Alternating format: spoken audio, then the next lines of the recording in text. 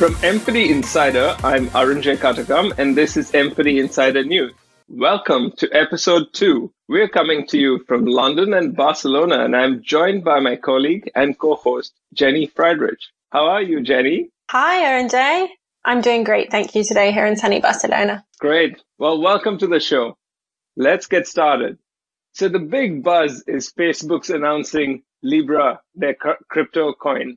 They made a lot of noise about targeting the 1.7 billion unbanked around the world with a fee-free transaction or nearly free international remittance. But their press release and statements so far show that they have very little understanding of the unbanked. Facebook is throwing everything at this new cryptocurrency, Libra. And while stability and security are big issues facing cryptocurrencies and Facebook thinks they have nailed this, you will still need to bolt it to a bank account, which means the money has to come in and out in some shape, form, or fashion. And this is where the crux of the whole thing is going to lie, because in mobile money, we have agents to cash in and cash out, as well as transfer from bank accounts. And you're going to find that Libra is going to be fairly stable. It's not pegged completely to a currency, which means there will be some fluctuation just because currencies typically move. And this means that if you're transacting domestically,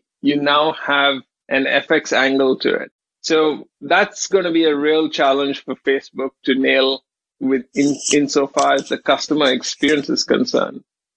Also, quite interestingly, Visa and MasterCard are founding members. So it's going to be fascinating to see how this whole thing plays out. Absolutely. And something that I saw as well recently was they put out a white paper, and that states that kind of Facebook is actually not going to take direct control of the coin, but is actually going to share the control of the coin with other members of the Libra Association. So we'll have to see, how that plays out. The thing is no doubt, of course, Facebook has a huge addressable market with 1.5 billion active users. But what problem are they really solving, and for which customers? Yeah, you nailed it there, Jenny, because that's, for me, the crux of it. Most people go about solving a problem, and for a particular target market customers, they've gone, taken a really big approach. So for now, it's a lot of hype and PR. The proof, of course, will be in the pudding. Facebook, they couldn't do photos, so they had to buy Instagram. They couldn't really do messaging either, so they bought WhatsApp. And if they don't succeed, they can always buy someone who's starting to gain traction. So they do have a lot of options with the kind of money accessible to them. This is to launch in 2020 sometime, so we still have plenty of time before we actually start to see some results. But at the moment, it's completely capturing all the airwaves.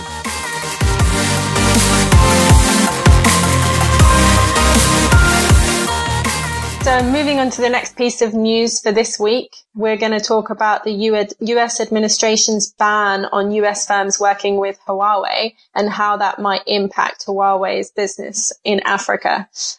So many of you will be aware of the fact that the US administration banned US firms from working with Huawei on security grounds last month and placed the company on a list of suspicious companies that American entities weren't allowed to sell tech equipment to. That led to Google's decision to withhold its Android software from Huawei and a bunch of other decisions by US firms to stop working with the Chinese brand.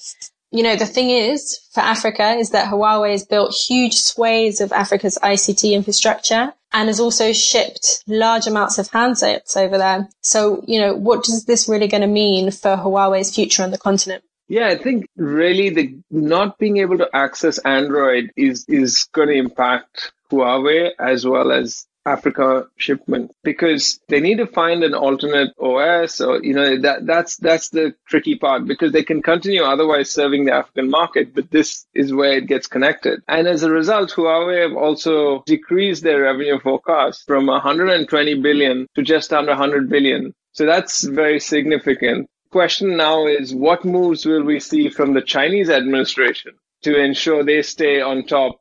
Yeah, so actually a couple of weeks ago, we saw that Huawei had signed an MOU with the African Union to try and strengthen its cooperation across Africa with governments across Africa. So I guess what we really need to do is just watch this space to see how Huawei move and continue to work across the continent.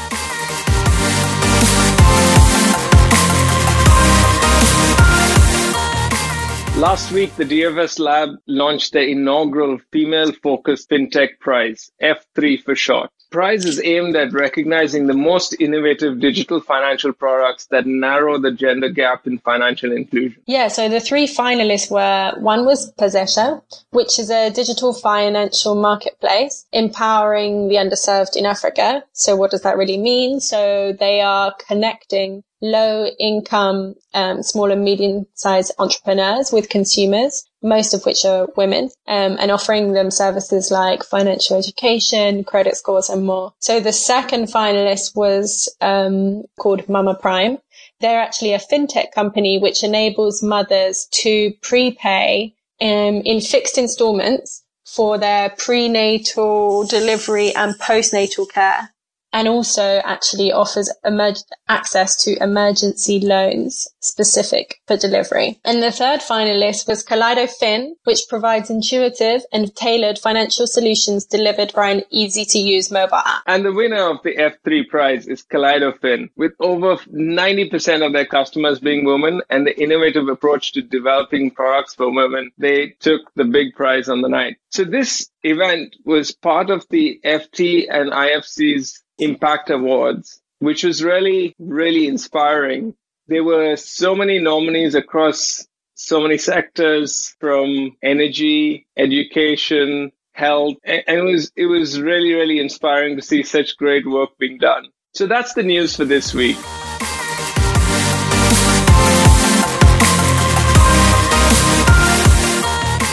In the next section, we're going to talk about some insights. Jenny recently completed a project in the DRC and is going to share with us some of the learnings from the market.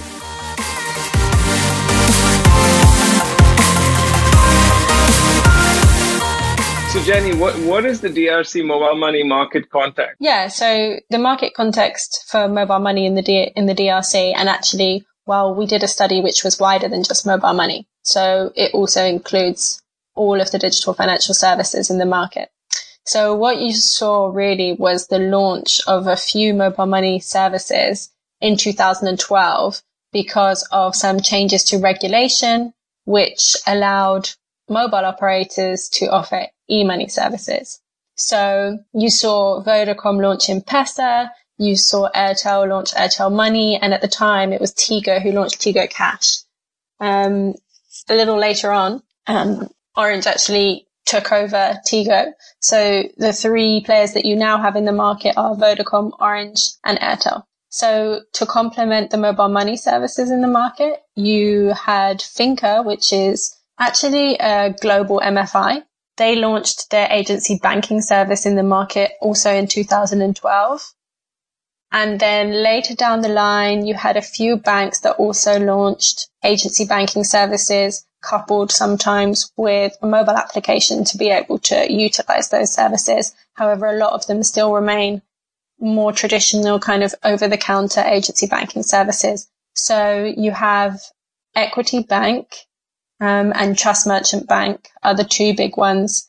And then very recently, Raw Bank launched a mobile application. However, it's more of a high-end service. Great. That's a really good overview. Who did you work with in this project? Yeah, so I was working alongside the Microsave team.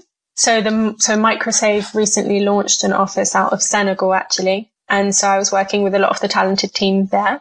In terms of who we were working with in terms of players in the market, well, we were working alongside Vodacom, Orange, Airtel, Equity Bank, and Finca, which is the MFI that I mentioned, to be able to get information from those institutions, conducting in-depth interviews with them and having their permission to go out and to conduct in-depth interviews with mobile money agents in the field across 8 different regions of the DRC.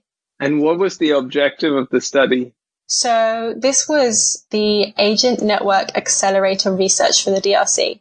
And some of you in the fintech space may be more familiar with these reports. So Microsave have actually conducted 14 of these studies across 14 different markets. And the objective is always to kind of measure the health of the agent network in the market across DFS, so across mobile money and agency banking and other types of DFS services. So yeah, that was our objective in the DRC. And due to the size of the market, we weren't able to conduct a quantitative study. So some of the other 14 studies that I mentioned are quantitative, but in the DRC, we decided to take a qualitative approach to really try and go in depth with a few agents to try and understand what was happening in the market. And what were the most interesting findings? Yeah, so for me, I think the fact that the market is so informal was a real surprise. So you have most of the transactions that are happening are over-the-counter transactions. So despite the fact that, the mobile operators have a mobile money menu that customers can use in order to conduct transactions, and of course they've got a mobile money menu which agents can use to conduct transactions on behalf of customers, actually a lot of what's happening is not digital in any way. A lot of what's happening is, agent to agent transactions as a form of over the counter. You've just got so much informality and so much OTC that really there's very little happening outside of cash in and cash out, or what looks like cash in and cash out, because you're essentially doing an OTC transaction. That's fascinating. I know each market in Africa is different, and it's amazing how customers find innovative ways to not pay fees. You have to hand it to them. Perhaps the answer is in free transactions to consumers and making revenue from businesses.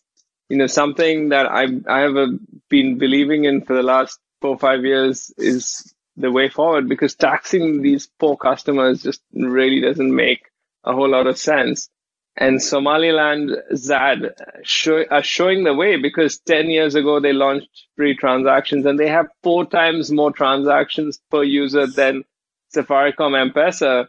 And actually it's interesting because one of the players in the DRC a few months ago now actually decided to zero rate P2P transactions in order to encourage their users to actually utilize the mobile handset and conduct a real P2P transaction. And the reason that they did this was actually because they saw a lot of agents who were sending each other funds from agent account to agent account. And of course, this was originally set up to help agents with rebalancing. So it was supposed to be used by agents which were within a certain distance of each other, a reasonable distance from each other, who could go and exchange, cash for electronic money to help them rebalance amongst themselves in a small geographic area. And what this provider actually saw is that this ability to send funds from one agent account to another one for free was actually kind of being abused by the agents who were sending each other money across regions which take, days to travel across. So of course this wasn't anymore being used for rebalancing. This was being used as a way to be able to facilitate an over-the-counter P2P transaction for the customer, and for the agent to be able to just essentially take a cash fee for that. And of course, this has a huge impact on the operator's bottom line, because they're essentially losing money by performing or by allowing these transactions to happen. So actually free P2P was one of their strategies to try and iron out this behavior. But I think they've got quite a long way to go, as a lot of this behavior has been allowed in the market for so long now. And it's really going to be challenging to change the customer's mindset, I think. I agree. It's because also just making P2P free isn't, going to go that far. It has to be much more holistic. And, it would be really interesting to see how Facebook Libra will impact the thinking of existing mobile money providers. Yeah, I couldn't agree more. As we mentioned earlier, I do think at the moment that it's a lot of kind of PR and it's a lot of hype, but it will be interesting to see how they make a play in Africa My understanding is that they will definitely need to partner with financial institutions. And since mobile money providers across a lot of markets, have more accounts, more customers than the banks do, well, I assume they'll be looking to the mobile operators as partners on this. Because as you said, they will, although it's a cryptocurrency and it's digital, you're still going to be able to need to load your Facebook account from some financial service. Absolutely. So thank you so much, Jenny. I really appreciate your time. Where can people find out more about you? I am on Twitter. My handle is @JennyFriedrich. And I'm on Twitter as well, @ArunJ. Thank you so much for listening. We really appreciate your support. Please do subscribe and share the love. Tell your friends and people who are interested in development about M4D Insider, and look forward to talking to you next week.